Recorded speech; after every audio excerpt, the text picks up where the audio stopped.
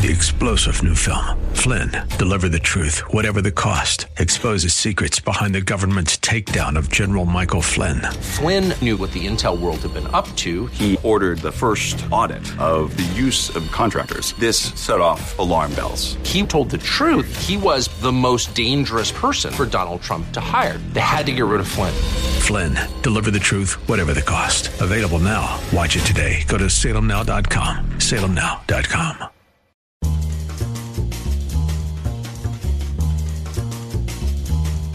I'm Dwayne Patterson. In this week on the Town Hall Review, brought to you in partnership with the Pepperdine Graduate School of Public Policy.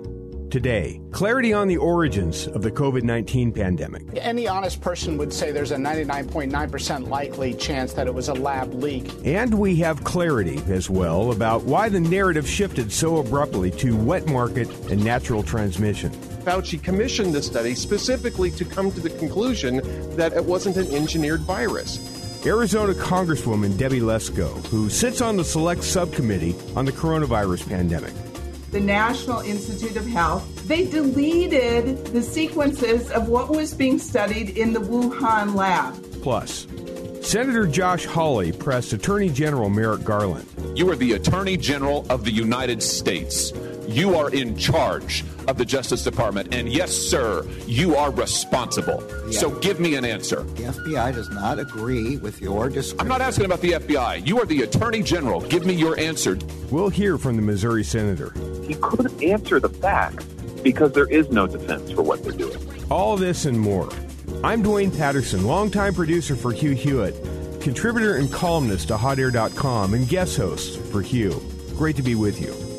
Catch the Hugh Hewitt Show each weekday morning live, 6 a.m. to 9 a.m. Eastern Time, and on demand 24/7. Learn more at HughHewitt.com.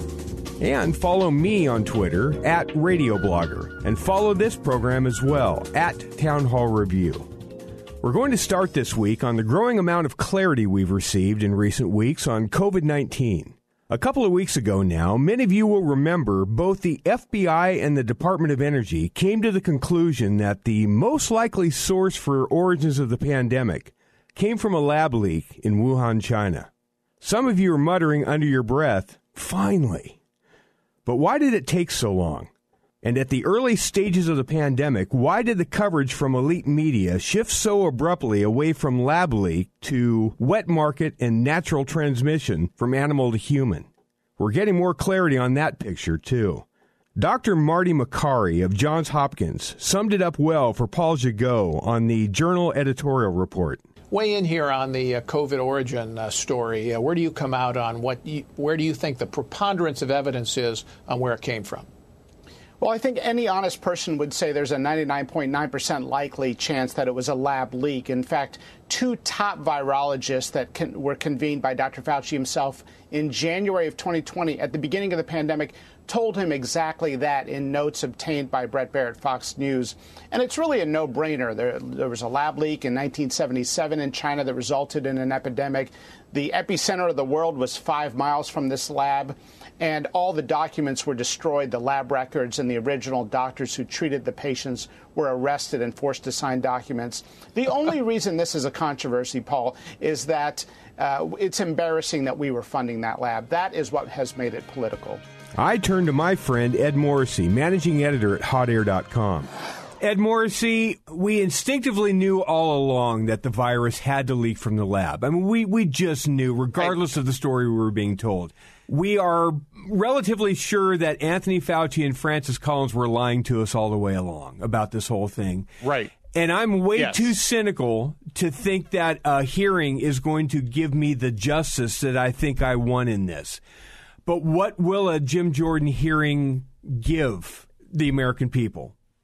Well, I think it's going to put people on the record saying, yeah, there was a cover-up. And the cover-up began right away. I mean, Jim Jordan's talking about this. The New York Post reported that Anthony Fauci ordered a SNAP study to conclude that this was a naturally evolving version of a virus so that they could go out. And this is in February 2020, right? This is right after he got those emails from those two scientists commissioned a study, and then sometime in March, I forget what it was, the Post has the sequencing on this, basically I think it was early April, holds a press conference in early April saying, oh, we have a study that shows that this was natural evolution of this virus, and we can make the study authors available to you.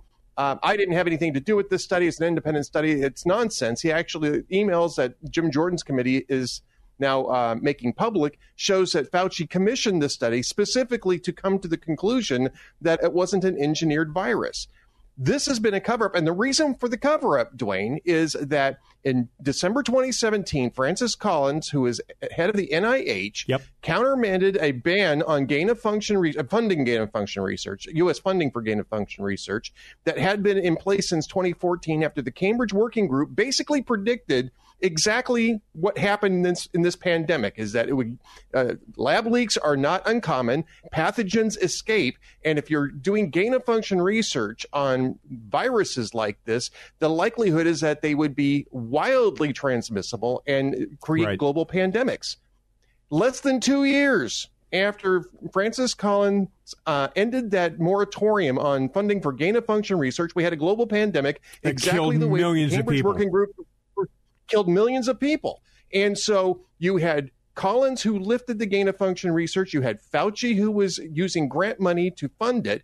These two guys were still in charge when this happened, and they were trying to keep from being accountable for this pandemic. Now, I don't think that they maliciously started a pandemic, but they're incompetent. And what happened was that they covered up their incompetence, and the media went along with it, and the government went along with it, both in the Trump and in the Biden administration. Totally agreed. Is there going to be any penalty paid by them of any kind at all?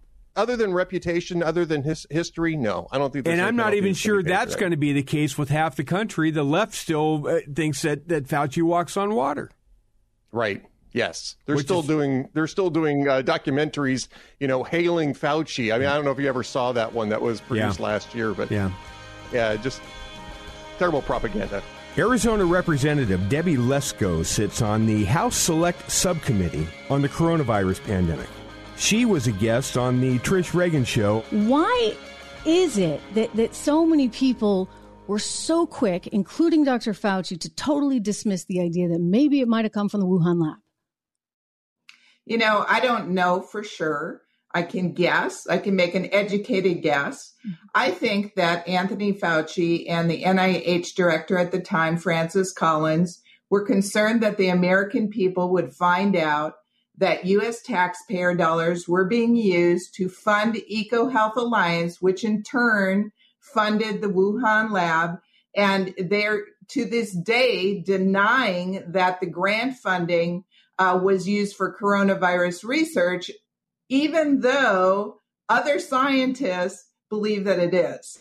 It was amazing how quickly, and I certainly experienced it as a journalist, just trying to dig in and get to the bottom of the story. I can tell you, Representative Lesko, I had sources as far back as January of 2020 and into early February, when apparently Anthony Fauci first learned of this, that were saying, look, it's possible.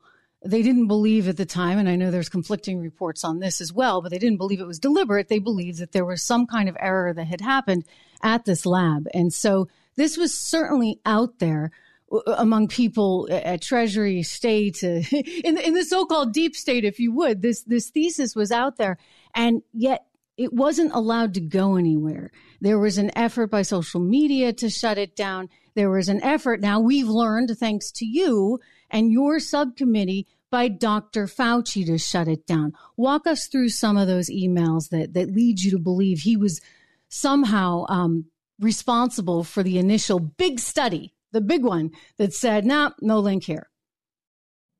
Well, we just recently had a roundtable in our select subcommittee on coronavirus. And Dr. Makary, who's from Johns Hopkins University, said he totally believes that it is from the lab, origin from the lab. He testified that two doctors from China were originally arrested and then told that they could not disclose any information about what was happening in the Wuhan Institute of Virology. Then 2 U.S. top virologists initially said that they believe that coronavirus came from the lab, but then days later said to the media that, oh no, it didn't come from the lab. And consequently, they received $9 million in NIH grant funds, which seems a little convenient. Also, I just find it unconscionable that the Chinese scientists contacted the National Institute of Health here in the United States and said, take down the sequences of what we were studying. And NIH did it. They deleted the sequences of what was being studied in the Wuhan lab.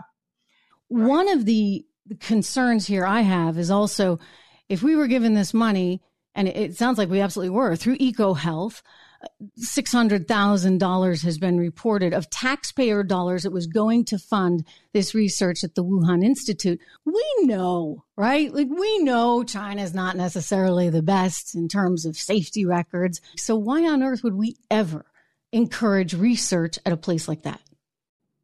You know, I don't understand. And that's what we're trying to get to the bottom of. And you are correct. The American people have lost their faith in our agencies, the CDC, the National Institute of Health. I have lost faith in our agencies. And quite frankly, I think somebody's lying. So in the Energy and Commerce Committee hearing, of which I am the vice chair of the Oversight Committee, which also has jurisdiction over the National Institute of Health, I asked the NIH director specifically about the funding through EcoHealth to the Wuhan lab. He denied that any of the funding was used on research of coronavirus.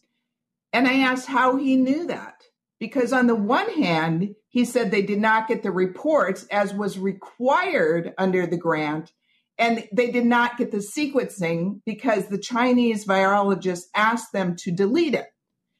And he continued to insist that the research that was done with the funding to EcoHealth had nothing to do with coronavirus 19. Then in the select subcommittee on COVID, I asked Dr. Jay Bhattacharya, who is from the Stanford School of Medicine, if the sequences were deleted and we didn't get the reports from China, how would the NIH director know for sure that the funding that we gave to the Wuhan lab wasn't for coronavirus? And he said, there is no way that the director could know that. Mm-hmm. So either one of two is true. Either the NIH director knows what's in the sequence before it was deleted, and it had nothing to do with coronavirus, as he claims, or it possibly definitely could have been the coronavirus, and he's covering it up. And I don't know which one is true. You can catch The Trish Regan Show on the Salem Podcast Network. Coming up. He couldn't answer the facts because there is no defense for what they're doing. When the Town Hall Review returns in a moment. Celebrating our 25th anniversary, the Pepperdine Graduate School of Public Policy invites you to learn from one of our beloved teachers, Dr. Gordon Lloyd, in a 4-part webinar series titled The Roots of Political Economy, Capitalism versus Socialism. This free video series teaches foundational principles of free markets, as well as the philosophers behind socialism. Find out more at go.pepperdine.edu/capitalism. That's go.pepperdine.edu/capitalism.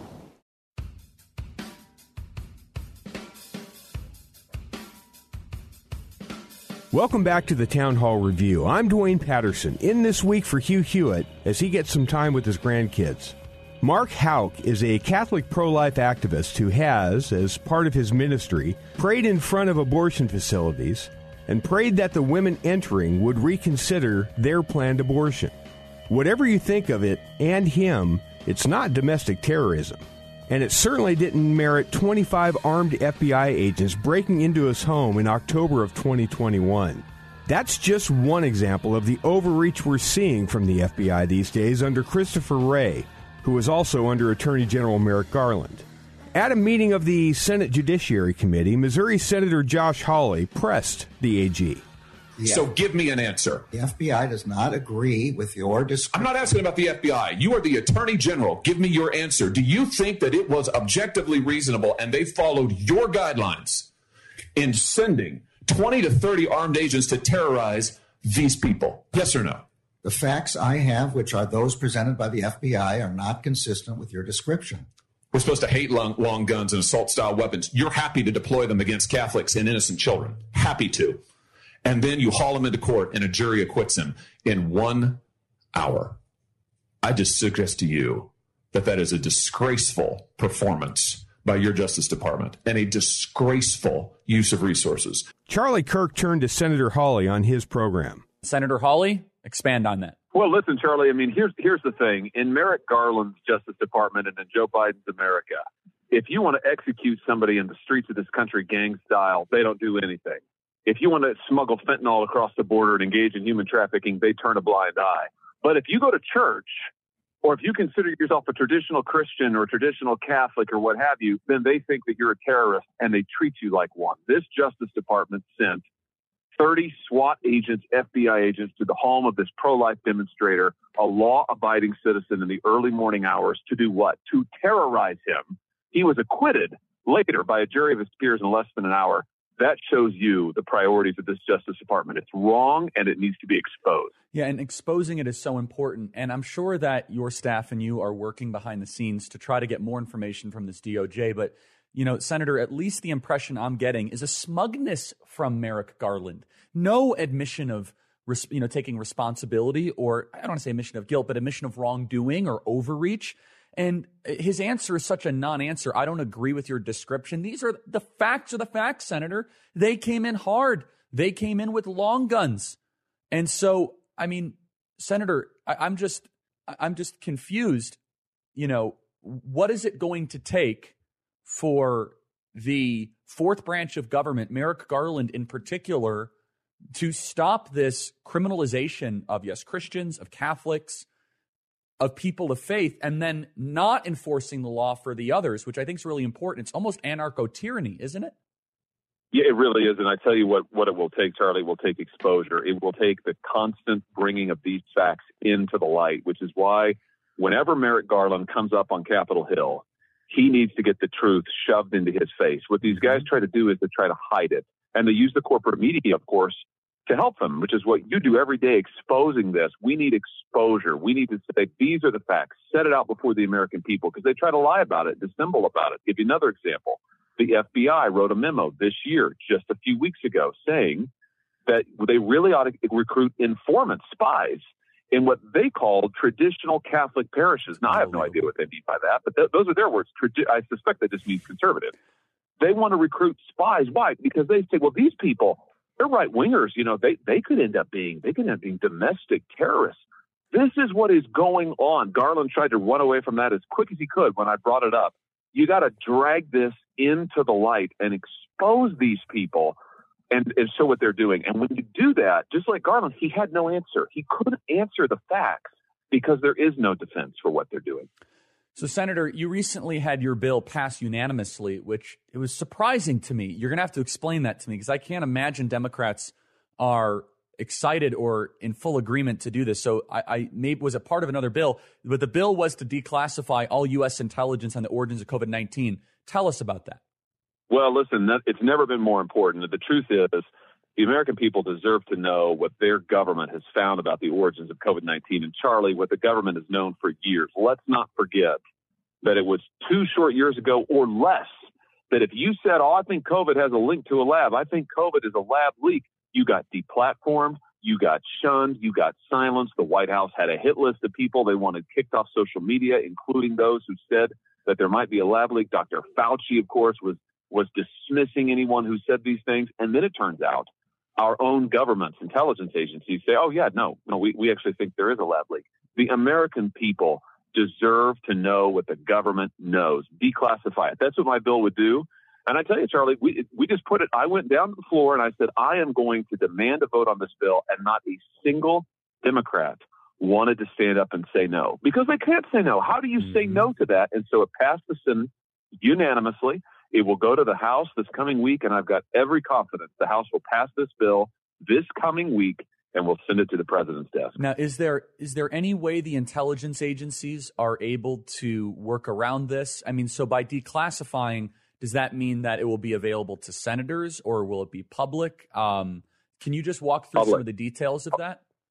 You bet. Yeah. No, the idea is to make it public. Let the American people see.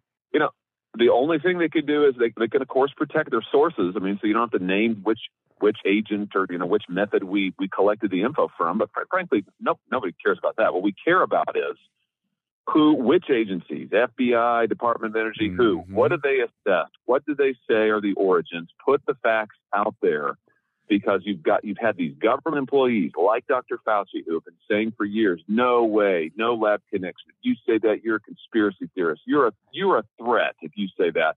And as it turns out, we now know from the FBI director, no less, that the FBI has long thought that it was a lab leak. So let's just let the American people see the truth. And also, we want to know EcoHealth Alliance's potential involvement, Anthony Fauci's potential involvement. And, it's interesting, Senator, I lost access to my social media, and many other people did, even suggesting that this virus came from the Wuhan Institute of Virology. And we now know that. I mean, it's all but, a fact. And even the Department of Energy's press release was just so ridiculous. They said we have a low degree of certainty that it's true. I mean, it's just such government doublespeak, right? It's bureaucrat covering for themselves. And so I now want to ask, Senator, about Ukraine and the situation there. Seems as if the United States continues to funnel billions and billions of dollars. Let me ask you, Senator, do we know how much money we have actually sent there, or do we just have a range? Oh, I think it's a range. I don't know what the dollar figure is. And here's the thing I noticed, Charlie. I thought it was like 30 seconds ago that Janet Yellen was saying stuff like, I have to take extraordinary measures or the United States is going to default on its debt. And yet she appears to have plenty of time and money to go over to Ukraine and literally hand them checks from the U.S. Treasury. I mean, that's pretty extraordinary if you ask me. It is not East Palestine, unbelievable. But to Kyiv. Yeah. Ukraine. Exactly.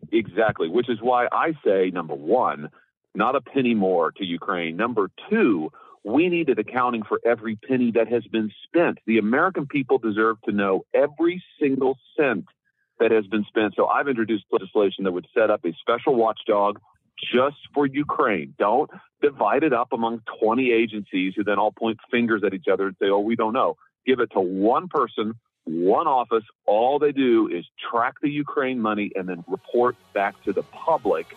The American people deserve to know. Coming up, the administrators in higher education. They're not social justice warriors. They are spineless cowards. When the Town Hall Review with Hugh Hewitt returns in a moment. Stay with us. America is giving away its inventions and technology to China. The Chinese Communist Party intends to surpass us and to be the world leader in innovative technology. The shocking new movie, Innovation Race, exposes the potential Chinese takeover of 5G and the internet, threatening America's economic and military security. Dominating technology means you dominate the world itself. Watch the movie Innovation Race now on demand or DVD at salemnow.com. salemnow.com.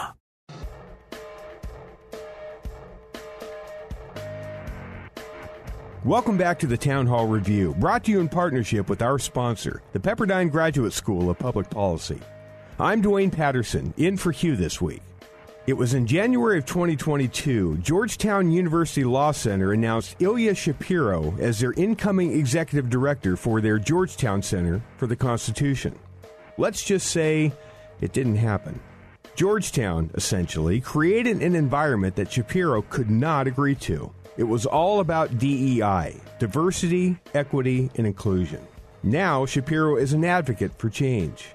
He was a guest of Michelle Tafoya on her Sideline Sanity podcast. Why don't you explain to us, what are you guys really trying to achieve here? A lot of people, myself included, before I had my whole, Twitter investigation with Georgetown, I thought, there's nothing we can do. There are these, pathologies within faculty, within administrators, student cultures. There's nothing that you can really do. But the more you look at it, the more you think about it, there is something you can do, because so much of this is driven not by kind of a decades-old conservative complaint about liberal takeover of the faculties, the Berkeleys from the 60s and all of those kind of, boomer concerns, but the bureaucracies themselves. And I think it was about 15 years ago, maybe a little less than that, where across academia, there started to be more administrators, non-teaching staff than faculty. And especially in the last, 5 years, that has all been DEI, diversity, equity, inclusion, which in a very Orwellian way means the opposite of these great terms, diversity, fairness, welcoming, all these things that we should like, but it's not all puppies and rainbows. It's the opposite of that. And so we want to change these structures and systems and processes. The equity folks, the critical studies folks talk about systemic racism and structural this and that. Well, there are structures that are fomenting this indoctrination, this radicalization of higher ed. And so forget, setting aside the issue of what classes should be taught or what professors can and can't say and regulating speech. Setting that aside, what about the bureaucracies or the educrats, as I like to call them? Oh, that's a good term. And so this project, this model legislation, these proposed reforms, we target 4 areas. And this is, state legislatures who have control. It works differently in different states, but have some sort of control over public institutions, can legislate. So number 1, and this is the biggest one, is, as you read out the title of the whole thing, abolishing DEI bureaucracies. That is, removing the positions of people who are not contributing to the educational mission. This is the people who are putting in these new indoctrination programs. They're being hired like all bureaucrats. They face incentives to expand their bailiwicks, to get bigger budgets. And so they look for dragons to slay. They find evidence of racism and sexism and what all these isms where they're not really there. And that really has the effect of chilling speech, of subverting due process, all of these things that we complain about in higher education. So again, just get rid of all of those staff that's not contributing to the educational mission. And by the way, Michelle, they're not even succeeding on their own terms. There are climate surveys about whether students feel more welcome, feel more comfortable with diversity. And on all of those metrics, across ethnic lines and what have you, they've all gone down since these DEI offices. That doesn't surprise me, because I would not feel welcome on campus these days. I wouldn't. And I'm a Hispanic woman, but I wouldn't. If you are a state, and as you've pointed out, DEI has made it less free. I mean, it's become it's a sort of this umbrella of intolerance. How do you convince these states that they can slash these bureaucrats? Bills have been introduced in a number of states. Governors and attorneys general are looking at what they can do through enforcement actions, through executive actions. A few weeks ago, there was a report out of Texas Tech, which is a state institution there, just with FOIA documents that a biology department was hiring based on diversity statements. And one Wall Street Journal op-ed was all it took for the president of the university to say, no, we're not going to do this. We're reevaluating our hiring across all departments. So this gives me hope, because I was despairing, not about society more broadly, and we can get into this because there's complicating factors, but higher education is an echo chamber where the left hand doesn't know what the far left hand is doing, and there's not much of a there's no critical mass of not even conservatives or libertarians, but non-progressives. And, even the boomers are afraid of the next generation and what have you. This is the thing that I've discovered, certainly with my experience in Georgetown with Bill Traynor, the dean of Georgetown Law. He and most university leaders, deans, presidents, provosts, etc., are not woke radicals. They're not social justice warriors. They are spineless cowards. Coming up, these diversity trainings, they are the only way to be anti-racist is to be racist. More with Ilya Shapiro when the Town Hall Review returns in a moment. Every day we hear news about violent assaults, carjackings, and other acts of crime spiraling across the United States. Washington's answer is to confiscate your guns, but a new book from Regnery offers hope for a better solution. Professional firearms instructor and veteran gun store owner Larry Correa's new book, In Defense of the Second Amendment, pulls back the curtain on Washington's gun-grabbing agenda and how you can protect your rights as well as your family. Yet, In Defense of the Second Amendment, new from Regnery, available at Amazon.com.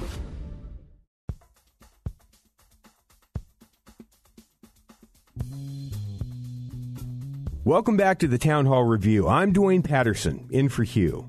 After Ilya Shapiro found himself out of work at Georgetown Law, he eventually landed at the Manhattan Institute, partnering with people like Christopher Rufo, looking for constructive ways to push for reform in higher education. Let's pick up on more of his conversation with Michelle Tafoya and her Sideline Sanity podcast. Well, one that comes to mind, or a situation that comes to mind, is University of North Carolina right now. So the Board of Regents wants this new sort of department that allows for free thought and debate and civil debate and everything that a university should be in its own little department. And the faculty is fighting back. Are you familiar with this story that I'm talking about? Yeah, no, it's kind of funny. These centers, they're called different things. I think at UNC it's called the Classical Studies Center or Institute, but basically these free thinking places are being created that actually embody the original mission of any institution of higher education. Right. But they've been so perverted that we need to create special centers. It's like at Georgetown, where I was hired for the Center for the Constitution. And that's such an important body because the rest of the law school is a center against the Constitution. And so, yeah, UNC is, but again, with public institutions, there can be legislative and other public officials providing oversight.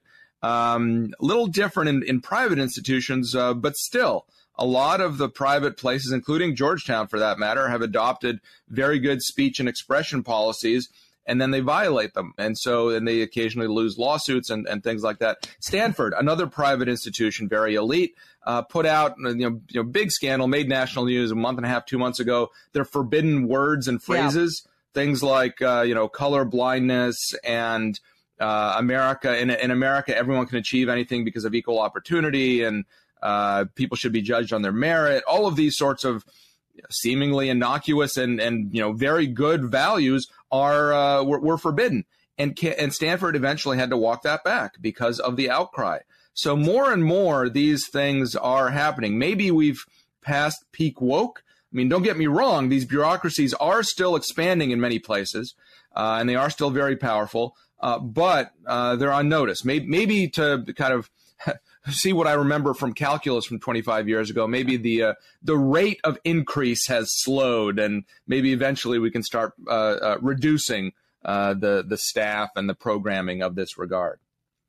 There is a lot that state legislatures can do to reverse the illiberal takeover of higher education through diversity, equity, and inclusion, DEI, offices that ironically stifle intellectual diversity, pervert equal opportunity, and exclude anyone who dissents from a rigid orthodoxy. All right. And you talked about, number one, abolish DEI bureaucracies. Number two would be ending mandatory diversity training. What's the biggest hurdle to ending that?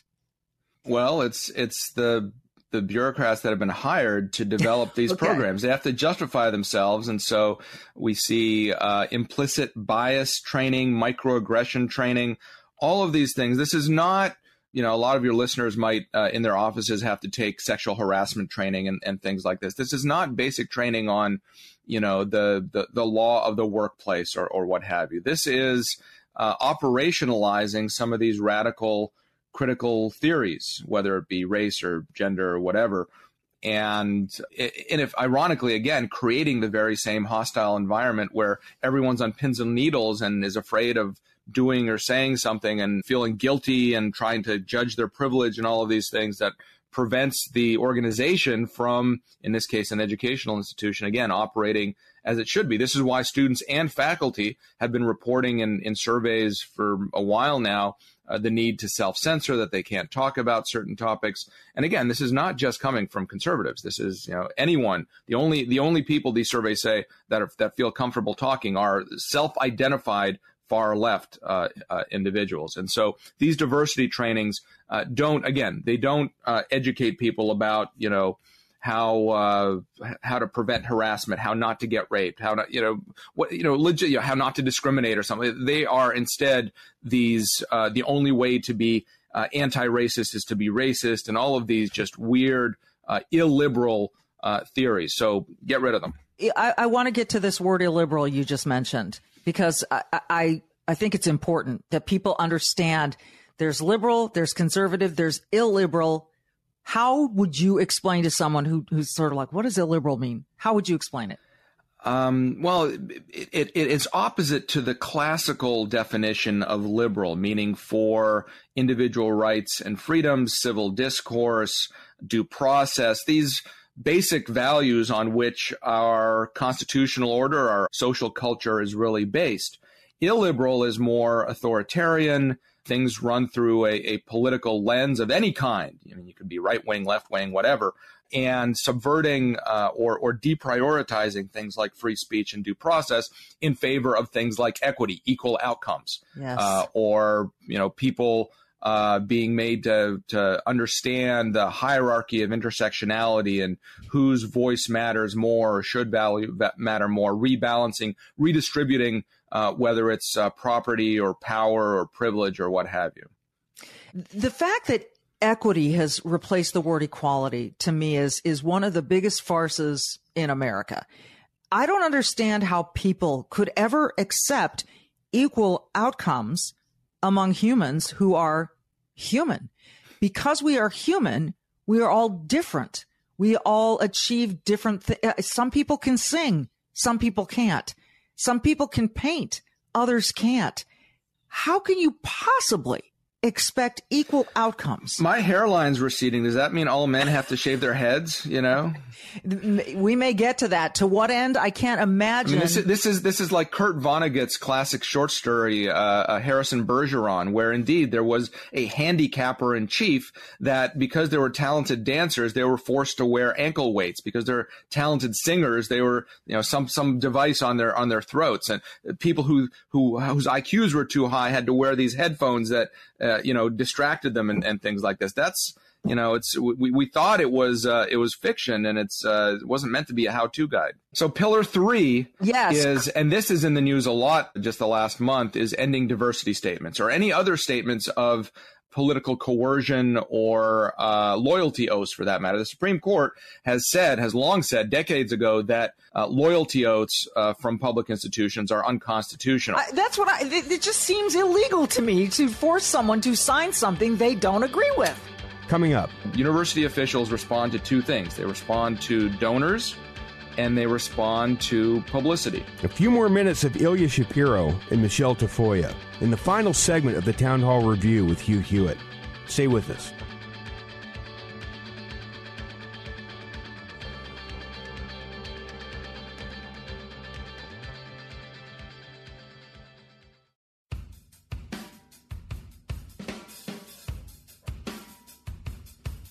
Welcome back to the Town Hall Review with Hugh Hewitt. I'm Dwayne Patterson. There are a whole host of very serious challenges facing our nation today. The challenge of higher education is just one, albeit a very important one. Do we have grounds for optimism? Let's pick up on that with Ilya Shapiro, guest of Michelle Tafoya. To me, it's just crazy, and, what can you say? All of this, I said to you before we came on camera together, Ilya, this seems really ambitious, this whole plan. And you said it is, but you are optimistic. Why? I'm more optimistic than I was when I joined Manhattan Institute. When I left Georgetown, I thought academia was irredeemable. But, in the long term, it could well be that as ordinary people, normal people who don't spend their lives focused on politics or, living online, as they say, the laptop left, as it were, as they pay attention to what's going on and they say, well, no wonder those elite institutions are out of whack. It's because they're implementing all these policies that are racialist and just illiberal, just crazy, as you said.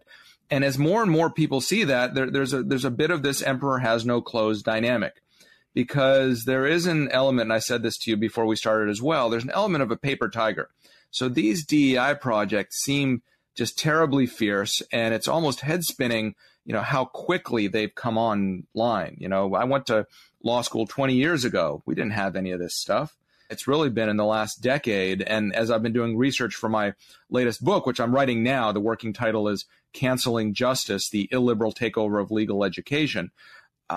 Really, it's been in the last few years where you have the growth of the vice president for DEI, the director of diversity, all of these types of bureaucratic offices and positions. It could be that to push back on them, it only takes awakening that large plurality in the middle that otherwise just wants to be there to do their work, to get a job, to get through it, to have fun if you're a college student, all these other priorities that are and should be more important than fighting this generation's PC wars, political correctness wars, what we called them in the 90s. So maybe there's reason to be optimistic, because you do see every now and again, and increasingly so, university presidents saying, hold on, they've been shamed.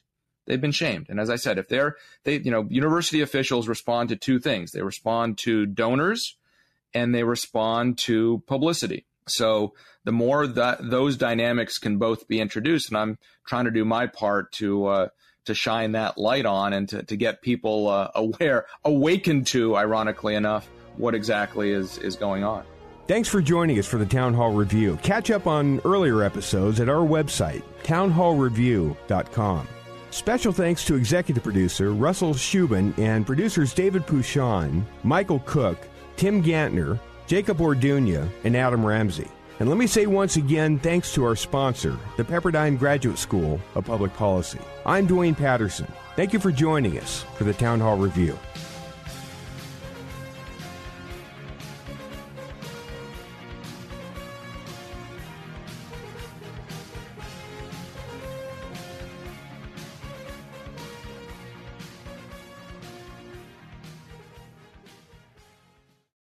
Three-star General Michael J. Flynn, head of the Pentagon Intelligence Agency, knew all the government's dirty secrets. He was one of the most respected generals in the military. Flynn knew what the intel world had been up to. He understood its funding. He ordered the first audit of the use of contractors. This set off alarm bells. The explosive new documentary, Flynn, Deliver the Truth, Whatever the Cost, uncovers the facts behind this scandal. Flynn told the truth. He was the most dangerous person for Donald Trump to hire. I find out the worst enemy that I'm going to face in my life is right here in America. They took my assessment and they wanted me to change it. And I was like, I'm not changing it. They had to get rid of Flynn. With in-depth interviews, archival footage, and never-before-seen personal records of the man behind the headlines. I just felt like I was drowning. Flynn, Deliver the Truth, Whatever the Cost. Available now. Watch it today. Go to salemnow.com. salemnow.com.